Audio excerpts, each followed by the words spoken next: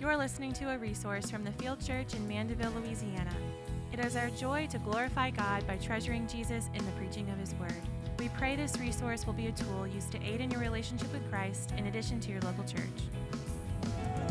Blood of Jesus, nothing but the blood. Nothing but the blood of Jesus, nothing but the blood. Nothing but the blood of Jesus, nothing but the blood. Nothing but the blood of Jesus, nothing but the blood.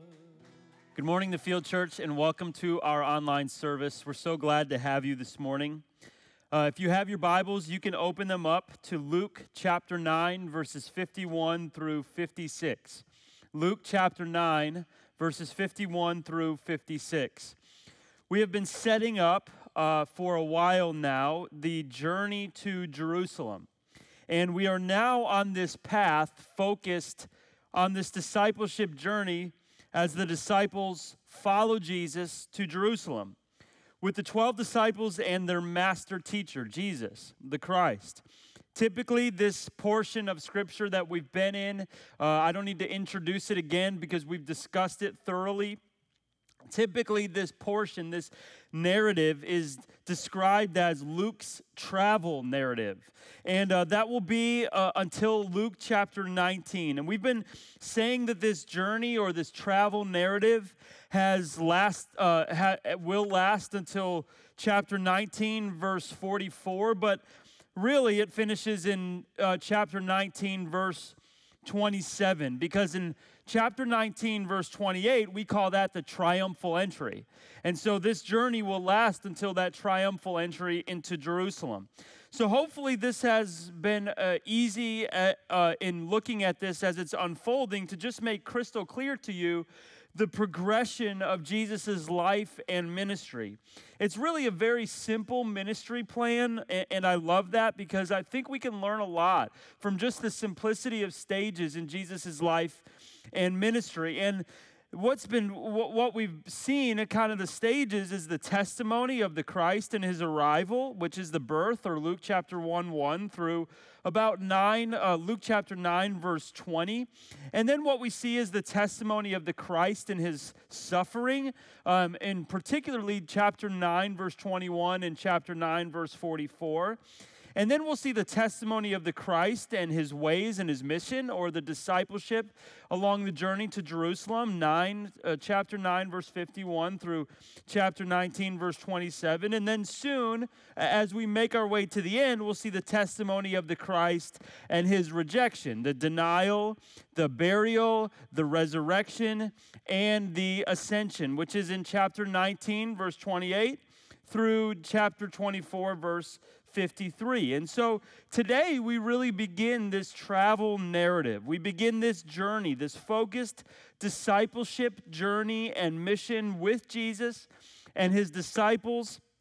And as we begin this journey to Jerusalem, we are going to look at the text as Jesus begins with his disciples. So again, Luke chapter 9, verses 51 through 56 begins this journey. And we want to get right into it. So let's pray, and then let's read and ask God to show us as we embark on this journey to Jerusalem, that he would show us what he wants to teach the disciples at this time and what he's going to teach us. And so let's pray, and then let's begin this journey to Jerusalem with Jesus. Father, we come before you and we ask that you would give us great insight and wisdom and guidance. God, I pray that you would clear our minds and our hearts, that we would journey with you to Jerusalem. You've already taught the disciples so much. You've already taught us so much. You've already spoken to us in your testimony of your arrival, your testimony of your suffering. You're going to speak in this testimony of this journey of discipleship, of your ways, and teach us your ways. And you will speak to us as we even approach your cross in the coming years. God, I pray that you would really help us today to understand the heart of what you aim to teach us. I pray that we would remember what you've taught us thus far, and God, that we would become disciples who have a gracious and loving heart as we live on mission for you, a gracious and loving heart as we live on mission for you. I pray that you would teach us that today. In Jesus' name, amen. So Luke chapter 9, verses 51 through 56. When the days drew near for him to be taken up, he set his face to go to Jerusalem. And he sent messengers ahead of him, who went and entered a village of the Samaritans to make preparations for him. But the people did not receive him because his face was set towards Jerusalem. And when his disciples James and John saw it, they said, "Lord, do you want us to tell fire to come down from heaven and consume them?" And he turned and he rebuked them, and they went on to another village. What a great passage. In our passage today, Jesus is continuing to shape and mold and conform the hearts of the disciples. He's molding their hearts. He's shaping their hearts. He's continuing to conform their hearts to his heart. He's molding their hearts. He's molding his messengers' hearts. He's shaping the hearts of his messengers, the hearts of his ministers. He's transforming the beliefs and the attitudes of his missionaries as they follow him and as they share his message about his messiahship. He is shaping the heart of his missionaries. And so today we're learning about the heart of the missionary, the heart of Jesus's follower, and particularly the heart of Jesus's messengers, his missionaries that he's sending out. As they embark on this journey to Jerusalem, they must be changed from the natural to the supernatural. They must be changed from their natural being into who Jesus is, his divine character. And so Jesus is teaching them. He's shaping them. He's conforming them.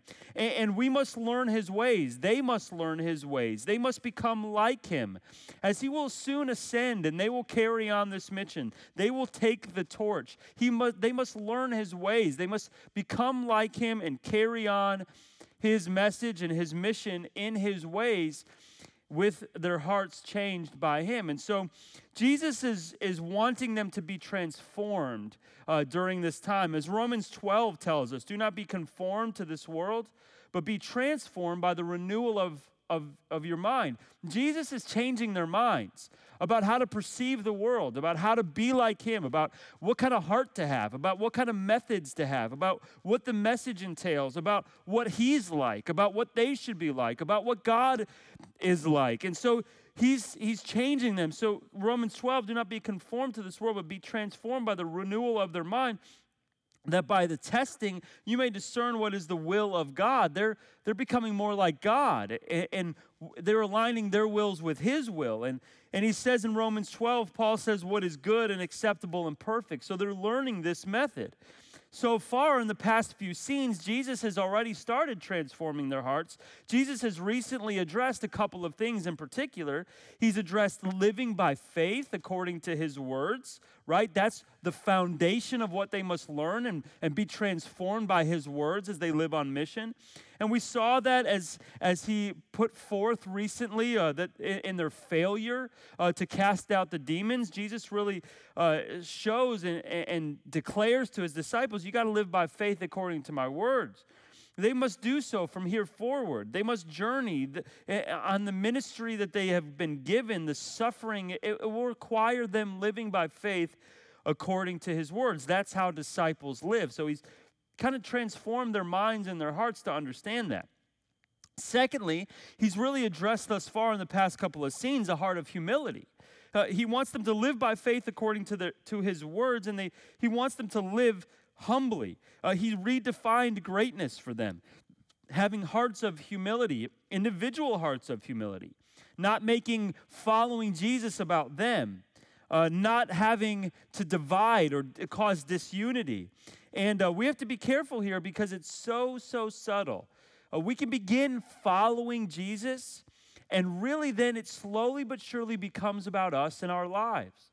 And Jesus then is a way or method to pursue our own individual goals and lives, and we want to feel good and look good with what we are pursuing, and Jesus is a means to get there. And so Jesus is speaking to them in those times saying, no, we have to be humble. This isn't about you. This is about me and about sacrificial love and about my kingdom. And so he's taught them to be humble, not to cause disunity, not to make it about them. He's also taught them about group humility and group pride, this idea of tribalism or comparison or harshness. And this really, a lot of that includes their identity. This includes identity issues, pride, conceit. And we could get into that if we had a lot of time. Jesus is wanting them to be humble, to pursue sacrificial love, to view greatness as the kingdom of God, and to live by faith according to his words. And so here, as we continue now, in this particular passage, Jesus is continuing to shape and conform their minds and their hearts about what it should look like to follow him and be on mission. And as he continues this discipleship process, he's going to teach them a lot of things. He has many more things to teach them, but here he's beginning to teach them about what their hearts should be like as they live on mission for him. Jesus continues this discipleship process in our passage with the 12 and really eventually with many more. Just in a little while, we'll see many more being taught by Jesus. Jesus has to teach them. They're going to follow him. They're going to spread his message about him, but they must continue to be changed as they do this. They must continue to be equipped in the way Jesus wants. They must continue to be transformed. They must continue to grow. Their hearts, their minds, their perceptions, their attitudes must be shaped by Christ. And that's what he's doing here. He's shaping their hearts, and this is really as it pertains to living on mission. They must live by faith according to his words. They must be humble. They must view greatness rightly. What's their goal? What's their mission? And now they must really have their hearts shaped by Christ as they live by mission. This is not about the methods, this passage. It's about the heart. It's about their heart attitudes as they live on mission. He's foundationally addressing some things here as they get started. He addressed living by faith according to his words. They've addressed humility, sacrificial love, the right identity in God. And today, they must learn that their hearts overall, a grand synopsis is their hearts must be merciful. Their hearts must be merciful hearts, seeking to save others, not to destroy others.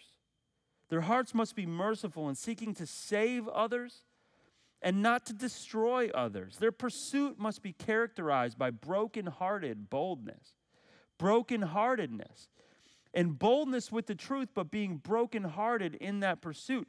Not just boldness. That's an unbalanced approach to the heart of God. God is bold with his truth, but he is brokenhearted for the salvation of the people who hear it. So these disciples must be people who desire for people to be saved. They must not just desire to be right. They must desire for people to be saved. They must be loving. They must love the unlovable. They must have pity on the ignorant. They must continue to bring the message, that's for sure, but it can't involve pride. It can't involve anger. It can't involve tribalism. It can't involve being puffed up. It can't involve conceitedness. It can't involve identity issues. It can't involve wrong motives. It can't involve self-promotion. It can't involve hard hearts. The disciples must desire for people to be saved as they boldly proclaim the truth. And we too must deeply desire for people to be saved as we boldly proclaim the truth. We must have a desire for people to actually be saved, a desire for mercy upon people, for a loving kindness, a brokenheartedness. Jesus is shaping the hearts of these disciples. They have tendencies just like us to just be matter of fact and to let their flesh come to the surface as they proclaim the truth. And Jesus is shaping them here. This should be our heart because it's the heart of God, John 1:14 says, "And the Word became flesh, and he dwelt among us. And we have seen his glory. Glory as the only Son of God from the Father, full of grace and truth." And so these disciples must be full of grace and truth. They must be like God. The Word, he became flesh. He came to save us, to dwell among us, the Christ. He came into our world to put on flesh, to become human so that he could die for our sins. He became like us. He came to our world in our sinfulness. He pursued us, the Bible says, while we were still in our sins, while we were still sinners, while we were still transgressors. He came to us. It was for his glory, so we don't denounce that, or we don't say that that's unimportant. But this Son of God came for his glory in mercy and love, speaking the truth and full of grace to save us. And so he's shaping the hearts of these disciples that they must be soft and loving and desire for the salvation of people. So today, we're going to simply see four heart attitudes of the mission. Four heart attitudes that are being put forth here by Jesus. Four heart attitudes of the mission. So 4 heart attitudes of the missionary. What kind of heart should we have on the mission? That's what Jesus is teaching his disciples. Live by faith according to my words. Be humble, sacrificial love, kingdom-minded. No identity issues. And now here, 4 attitudes of the heart as we live on mission for him, as the disciples do. And as we are, we must be shaped, having the right heart to be sent on mission to proclaim Christ. What are the four attitudes or postures of the heart? As we look at our passage, we're going to see 4 of them. And the first that we see in the first verse, verse 51, is broken-hearted resolve. One of our heart attitudes as we live on mission for Christ is to have a broken-hearted resolve. A broken-hearted resolve. Okay, we must be resolved. That's one thing that we can say. We must be resolved as we live on mission for him, but we must have a broken-hearted. It should be filled with love and mercy and even some sorrow for people to be saved. A broken-hearted resolve. Verse 51, what do we see? When the days drew near for him to be taken up, he set his face to go to Jerusalem. That's our first verse of this passage. And what we can see here is a few things as we walk through it together and as Jesus teaches his disciples and us, broken-hearted resolve. So imagine Jesus with his disciples during this time.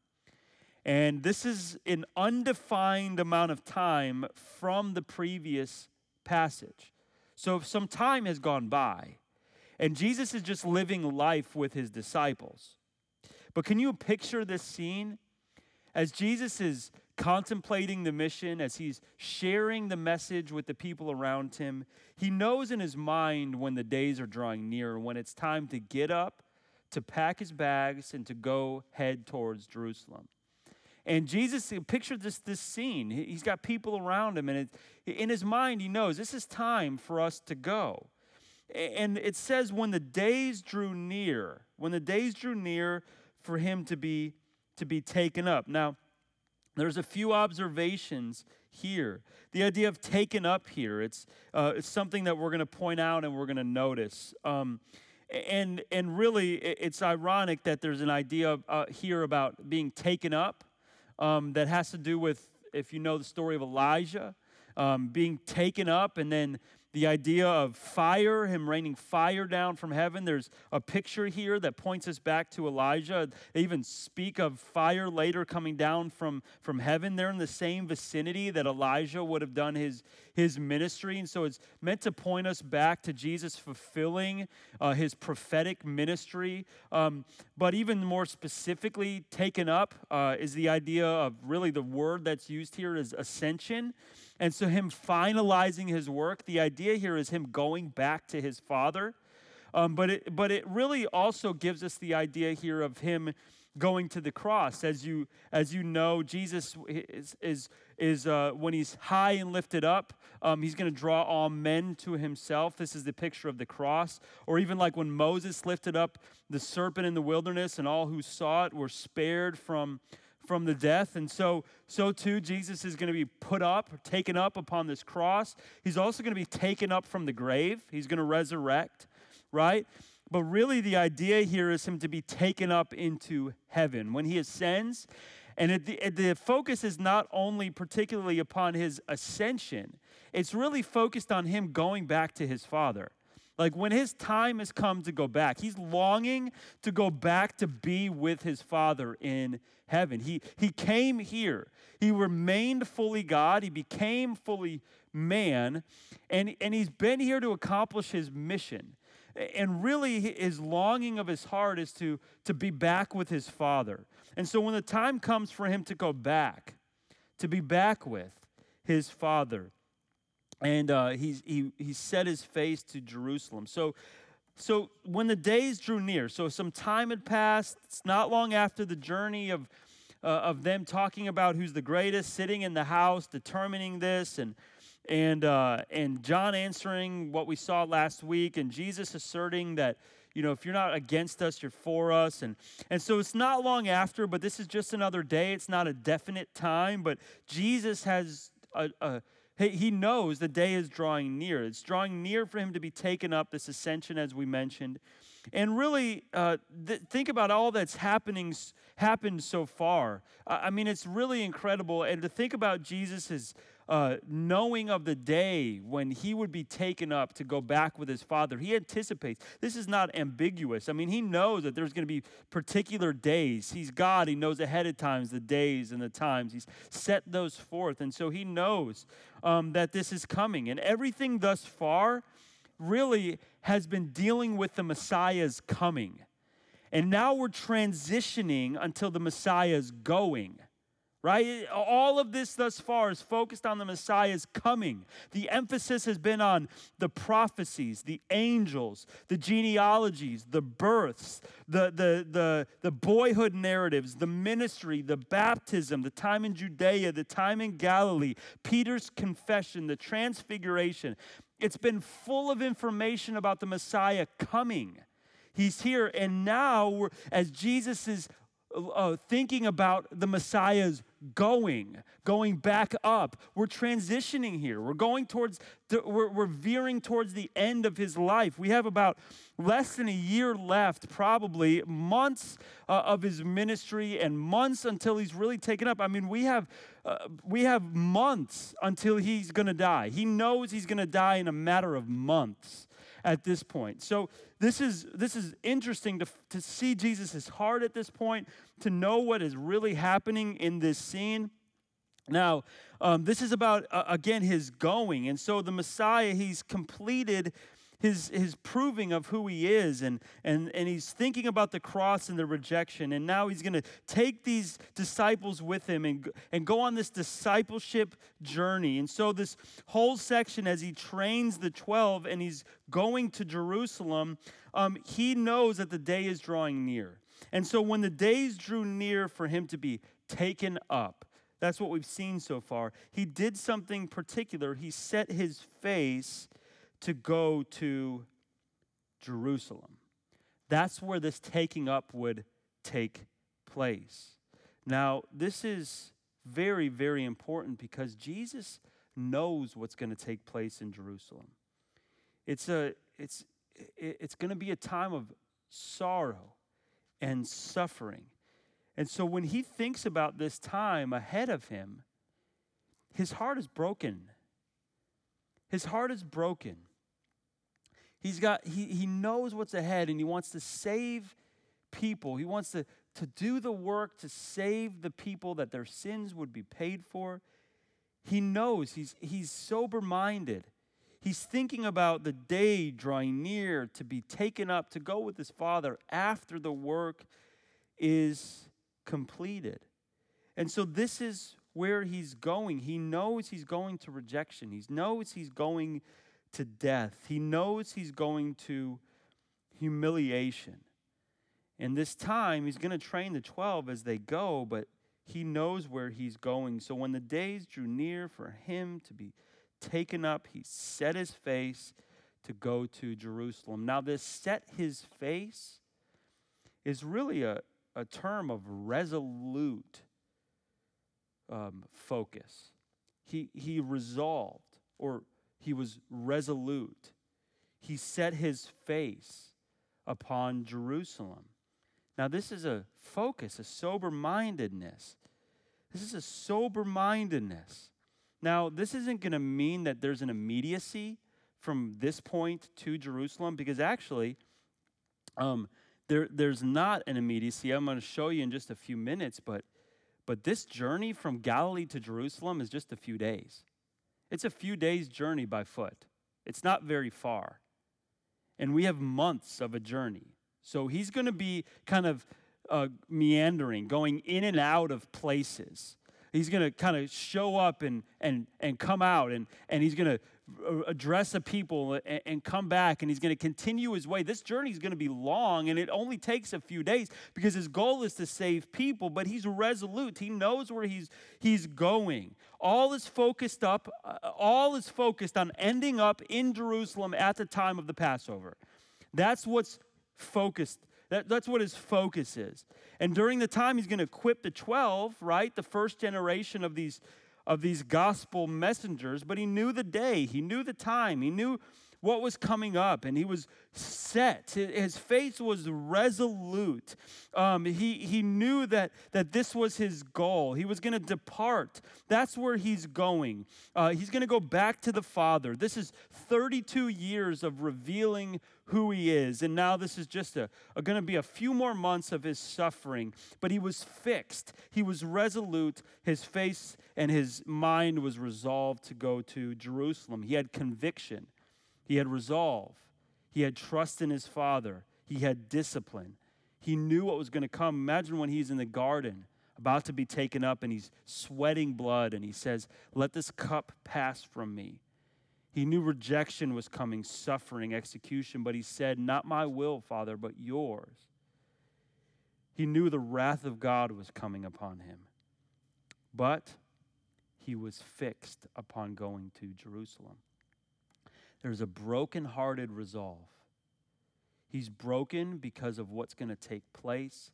He's broken because people in their sin need salvation, but he's resolved to go and pursue their salvation.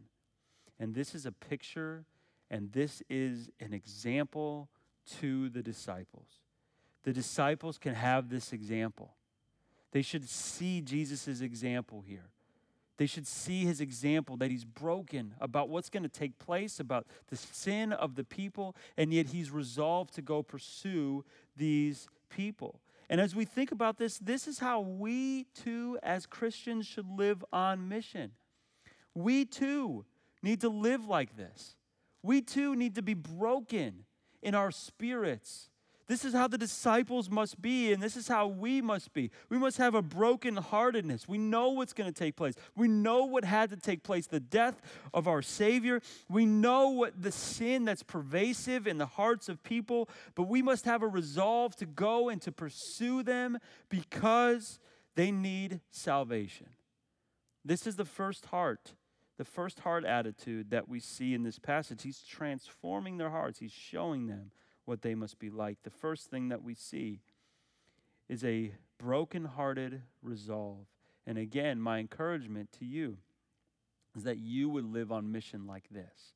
Not with the pride that we saw, not with the identity issues, not with the wanting to be great, not with making it about you, but loving sacrifice and faith in his word and a pursuing of people who need to be saved, with a resolve that's brokenhearted for people.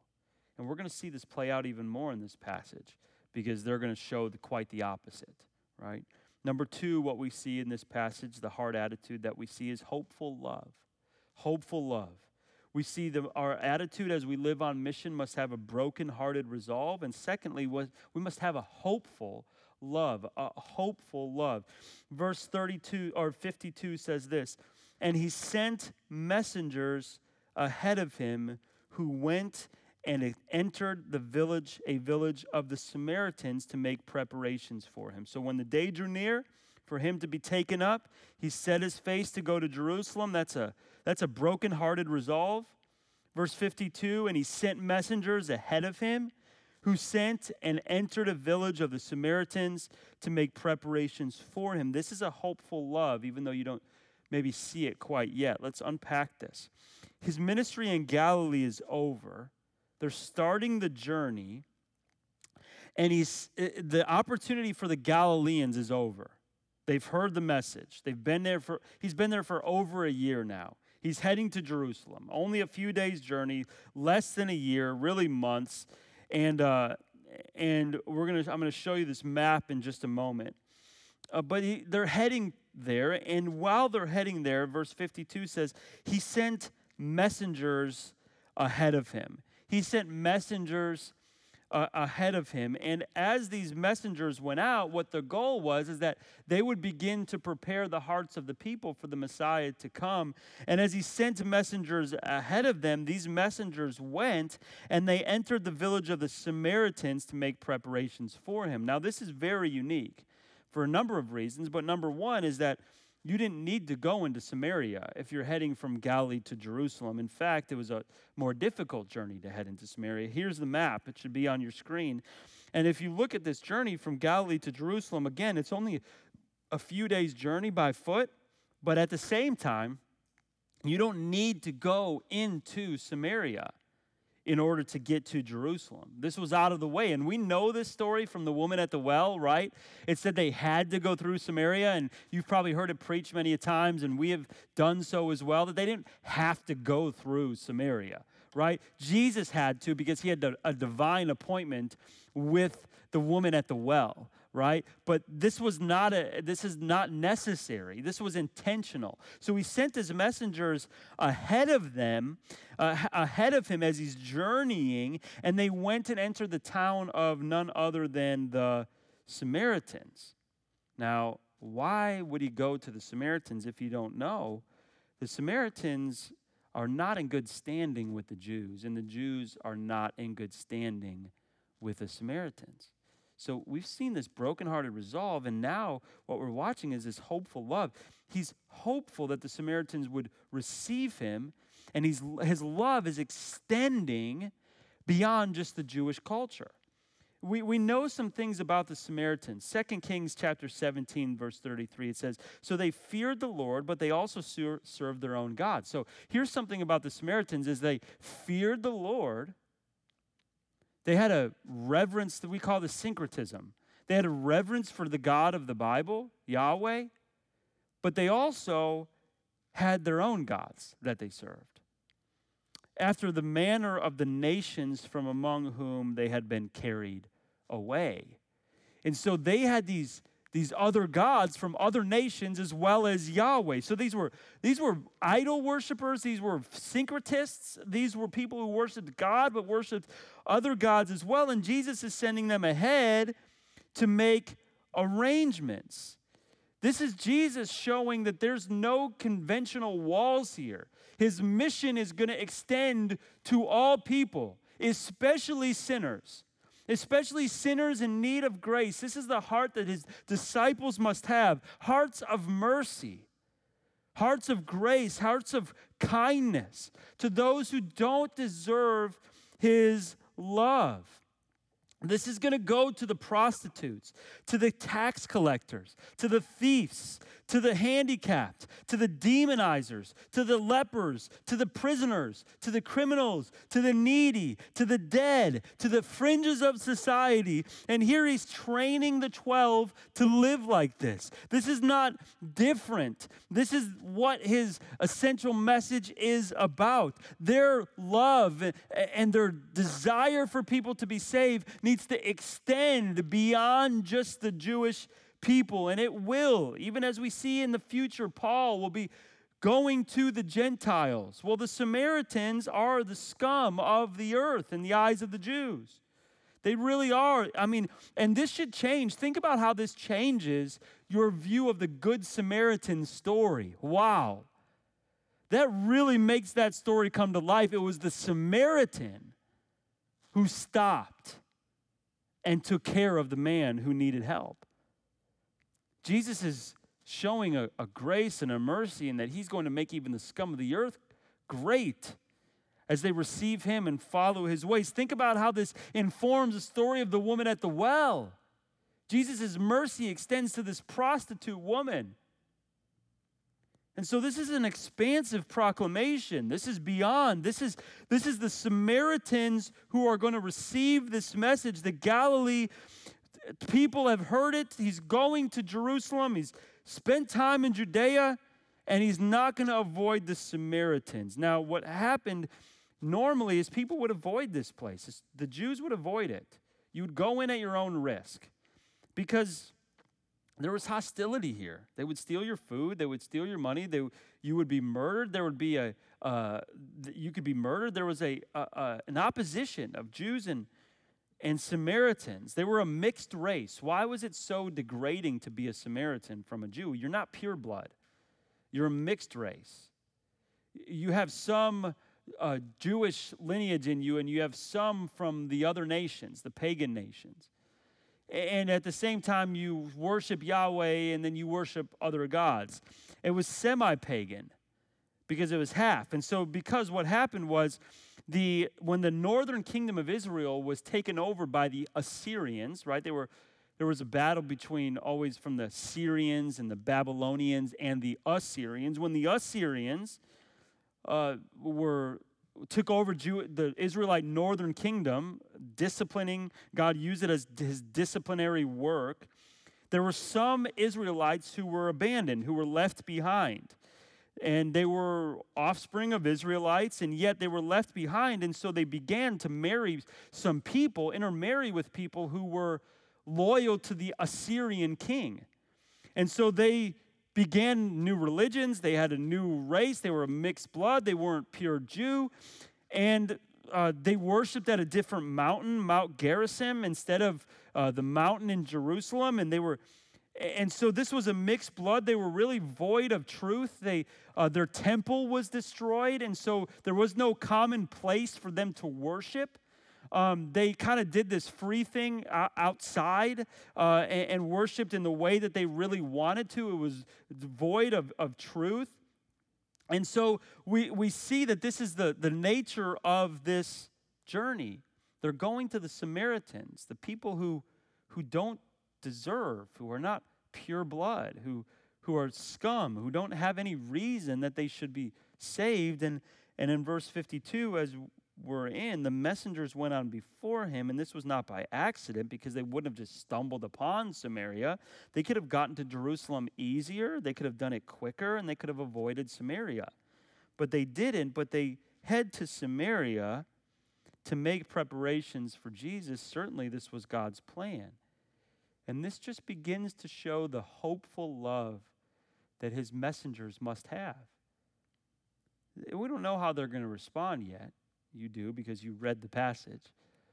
But they must be hopeful that even the Samaritans would receive Christ's love.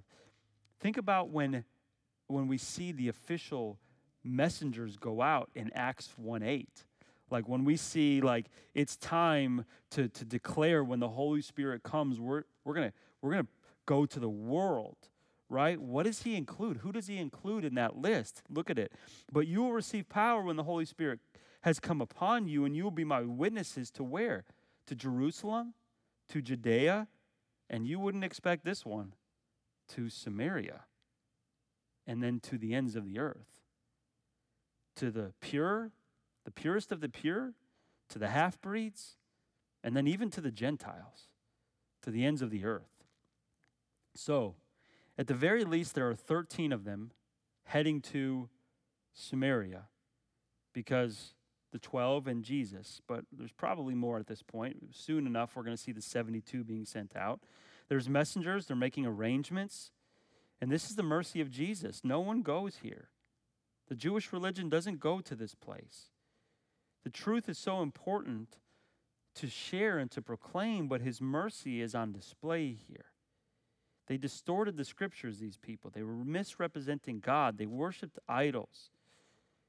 And these leaders, these messengers, are supposed to go to Samaria. This is incredible. And what's really unique here, I think about the story of Jonah and how Jonah didn't want to go to where God sent him because he was so embittered towards those people. He was so embittered toward the Ninevites because they had hurt his people. They had hurt the Jews. They were opposed to the Jews, and he didn't want to go. He turned away because he was embittered. He didn't even want them to be saved. That's why he didn't go. He didn't want good to come upon. If you look at the end of Jonah, Jonah says, I knew, God, that you were a merciful God and that you were going to save them, which is why I didn't want to go to them in the first place, because I knew you were going to forgive their sins and save them. I knew you were going to pass over their sins and that you were going to relinquish from your anger. I didn't want to go to them because I knew that you would save them, and I really didn't want them to be saved because of what they did to us. But Jonah is called to go there because the heart of God is merciful. And he does forgive them. And he's also merciful to Jonah, who's a knucklehead. And he forgives Jonah, gives him another chance. But here, the disciples are called to go to the Samaritans and to show them the good news. And to share with them the good news. And so we've seen this hopeful love. We've seen this broken-hearted resolve. And then thirdly, what we see is in this passage, what's the attitude that the disciples must have as they share? It's also a sorrowful expectancy. It's also, number 3, a sorrowful expectancy. They don't need to have this conceitedness, this puffed up, this wanting to be great, making it about them, this conceit. They shouldn't have this. They should trust in the truth of his word. They should trust his words and proceed forward. They should desire the kingdom of God. They should be humble. They should have sacrificial love. And the foundations of the disciples being on mission, as Jesus is teaching them, is a broken-hearted resolve. They should have a hopeful love. And they should have a sorrowful expectancy. This should be the heart of them moving forward. Jesus is transforming the hearts of these missionaries. A sorrowful expectancy we see in verse 53. But the people did not receive him because his face was set towards Jerusalem. Now, what do we mean by sorrowful expectancy here? Well, the sorrowful expectancy is that they should expect that this message is going to be rejected. Not by all, not by everyone, but they should expect that this message will be rejected by people. This is the way that the missionary has to think, and this is the heart that the missionary must have. We must have a sorrowful expectancy, knowing that this message won't always be received. It won't always be accepted.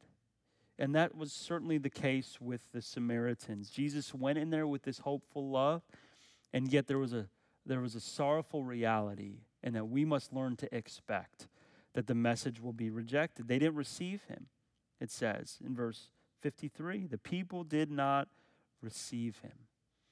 And so they heard this and they said, we don't want the Messiah here. We don't want this Jesus here. We don't want this one claiming to be the Christ here. We don't want this one who claims to have all truth here, the good news here. We don't want him to come through here. We don't have time for him. We don't have the resources for him. We don't want to hear your message. We don't want to take care of you guys as you come in, you 13 at least, when you come. We don't want this message. We don't want this ministry. It was full of truth. It was full of grace, but it was also full of truth. And they didn't live like that. The Samaritans, they were, again, a half-breed who had some idols and then some of Yahweh, and they kind of mixed it together. Again, syncretism here. And so this truthful way, they wouldn't have anything to do with it. We don't want him here. And the reason being is really very surface level. So the reason here that we can see that people might reject Jesus is certainly also very not contemplative or deep. We must expect that. Sometimes it's going to be very surface level reasons that people would reject. It's going to be very surface level. We would think, oh, wow, these reasonings, you're going to reject the Christ who came to pay for your sins.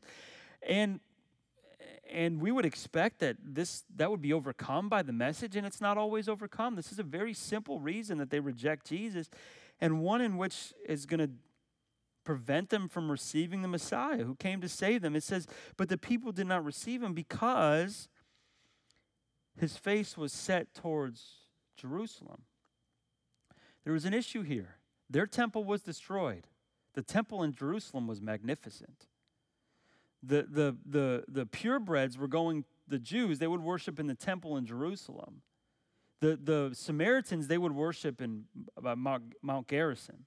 There was no temple there. It was destroyed, and it was kind of an outdoor, free-spirited worship place. And it was just a difference. We don't want to worship like that. We don't want to worship like you. They were religious. We don't believe in the same thing that you're believing. We're not going to go with this truth that the Jews proclaimed to have.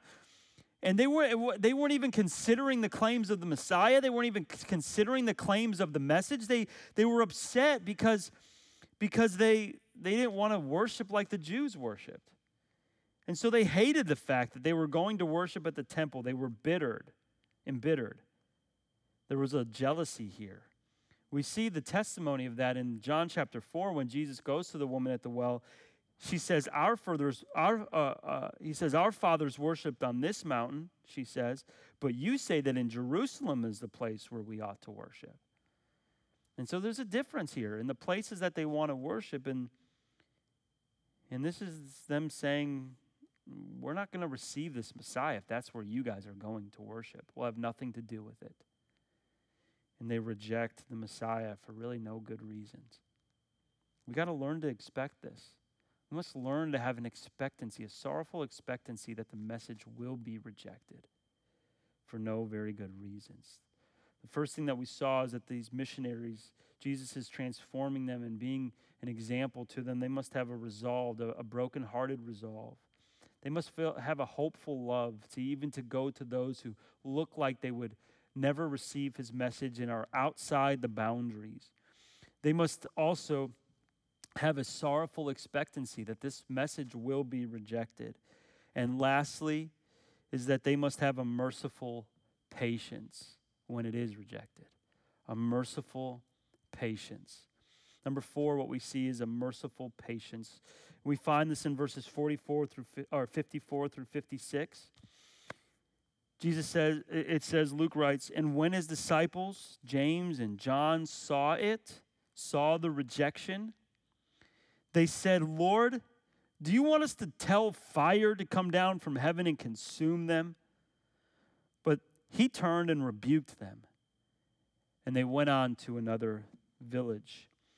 Now, we got a scenario here where the message is rejected, Jesus is rejected, him coming there is rejected, and James and John respond. Either they come and tell Jesus, or Jesus, when he's arrived there, is rejected. We don't know a lot of the other details of this, by the way, because Luke is the only one who tells of this story.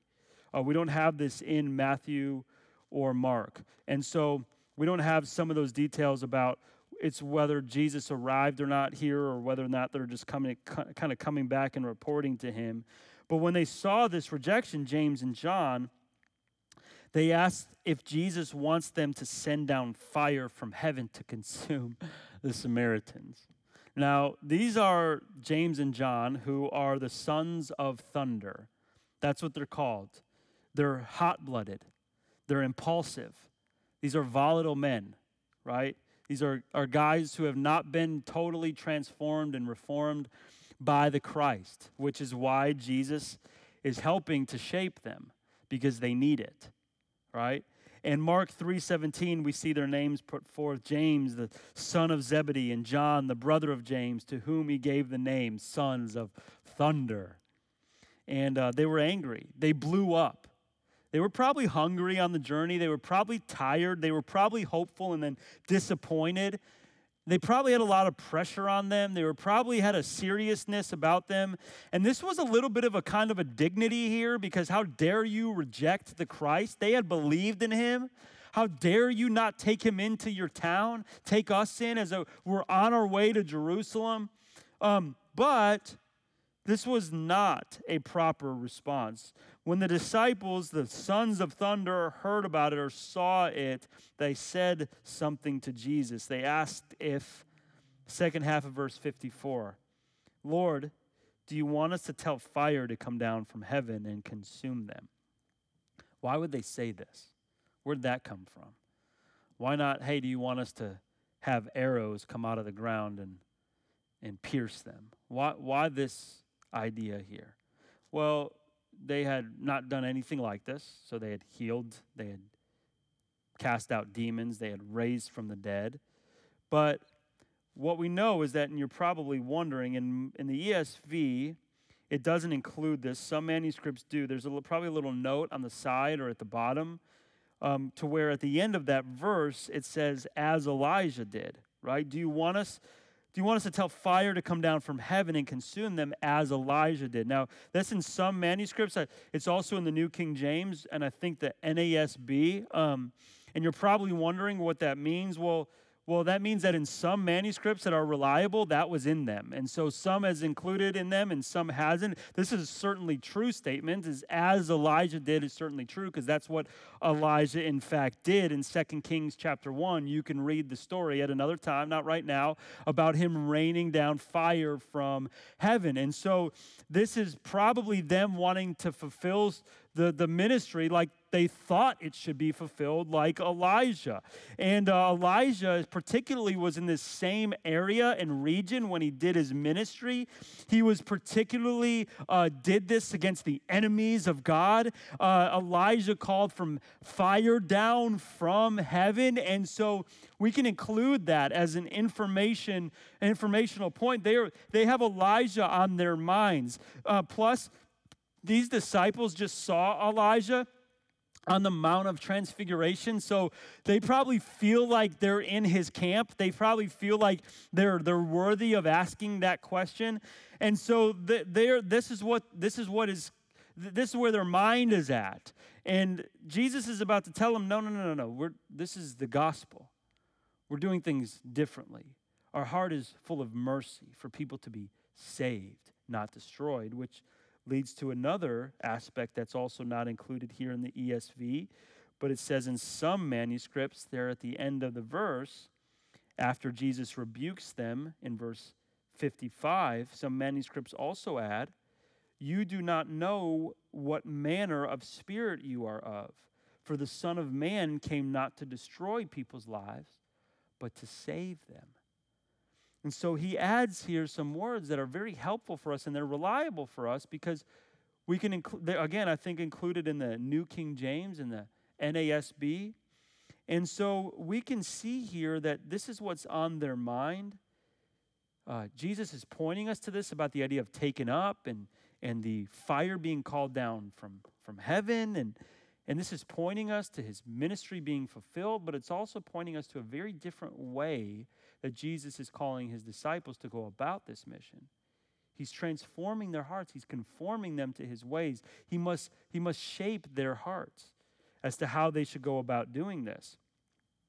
And so he rebukes them because that's not at all what he wants to happen. He rebukes them and he says, listen, you got to be shaped by what my heart is.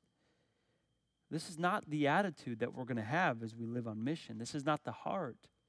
We're going to live by faith according to my words. We're going to be humble, have sacrificial love, view greatness as the kingdom of God.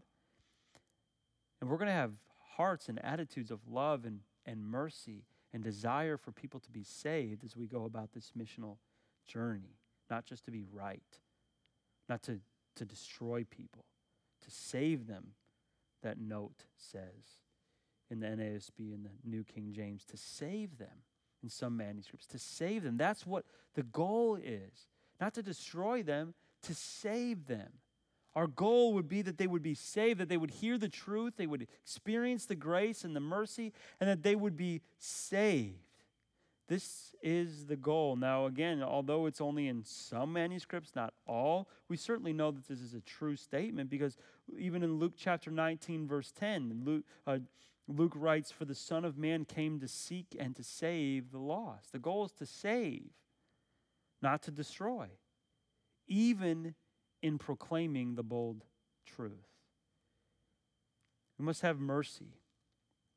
They must be loving, even to those who are unenlightened by the truth. We will say here, though, that there is a limit to the time of mercy. You don't set that limit, God does. So you share, the disciples are to share, but there will be a time when this will run out. In fact, we even see it very soon in Luke chapter 10, verse 10. Jesus mentions it, our passage for next week. He says, "Whenever you enter a town and they do not receive you, go into its streets and say, even the dust of your town that clings to your feet, we wipe off against you. Nevertheless, know this, that the kingdom of God has come near. I tell you, it will be more bearable on that day for Sodom than it was for that town." The towns that don't receive him, they will receive condemnation if they continue in their ignorance. But that will be a time in which will be determined by the Lord. That time will come to a close, but they should be patient with their mercy. They should have merciful patience in even people who don't receive the message.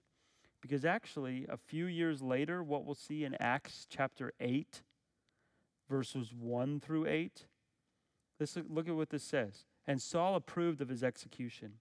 And there arose on that day a great persecution against the church in Jerusalem. And they were all scattered throughout the regions of Judea and Samaria." So, the disciples, after Jesus ascends, there was a great persecution, which the suffering, the persecution is what made the gospel disperse amongst the world. It's good news that Jesus has used it for good, that it caused his disciples not to be comfortable, but to have to go due to the suffering. "And some went to Samaria, except the apostles, and devout men buried Stephen. They made great lamentation over him, but Saul was ravaging the church." This is a story about Saul before he was turned and saved, and he became Paul. "And entering house after house, he dragged off men and women and committed them to prison. Now those who were scattered went about preaching the word, and Philip," look at this, "went down to the city of Samaria and proclaimed to them the Christ." This was later. "And the crowds with one accord paid attention to what was being said by Philip, when they heard him and saw the signs that he did. For the unclean spirits were crying out in loud voices, and they came out, and many who had them and many who were paralyzed and lame were healed." So there was so much joy in that city because of this message of the gospel and because of God's great work. This was years later. And so even though they're rejecting it now, they turn to go to another village. Jesus knows that his followers will come back in the future, and many will receive. And many will respond to this message in joy. And so Jesus is looking at them and saying, we pursue, there's a merciful patience. One day Jesus will come back and everyone's opportunity will be over or will die. And then our opportunity to receive the Christ will cease. But until then, they continue, and Jesus will send more missionaries to them like Philip even later. And so this is a mission of mercy. And this is what God calls us to. Proverbs 3 says this: "Let not steadfast love and faithfulness forsake you. Bind them around your neck, write them on the tablet of your heart, so that you will find favor and good success in the sight of God and man." Let not steadfast love forsake you. Bind it on your heart. It even says that we will have great success when we do so. Psalm 138:2, "I bow down toward your holy temple. I give thanks to your name for your steadfast love and faithfulness is exalted above all things, your name and your word." So love is so tied to his name and to his word, mercy and truth. Proverbs 11:17 says, "The man who is kind even benefits himself, but a cruel man hurts himself." And so even them, they will be full of chaos and despair if they were seeking cruelty and not seeking kindness and mercy. They must be godlike, and they must be merciful and patient, even with those who reject. And their heart should be broken that God would one day save them before it's too late. And so, this is the story. They're on their journey now, and this is what Christ is teaching them. He's shaping their hearts. And what we've learned is that they must have hearts of broken-hearted resolve. They must have hopeful love for even the people who they might not be sure will receive it. They should have sorrowful expectation that the message will be rejected, but they should have merciful patience, knowing that some may reject, but that doesn't mean that the story's over yet. God will continue to send his ministry there. Let us have hearts like this as we live on mission for Jesus. Let's pray. Father, we come before you this morning and we ask that you would give us great ability through your Spirit to live as missionaries like this, that we would live on mission for you and have merciful hearts for your glory. In Jesus' name, amen. Thanks for listening to this resource from the Field Church in Mandeville, Louisiana. We pray that it helps you joyfully make Jesus Christ your treasure.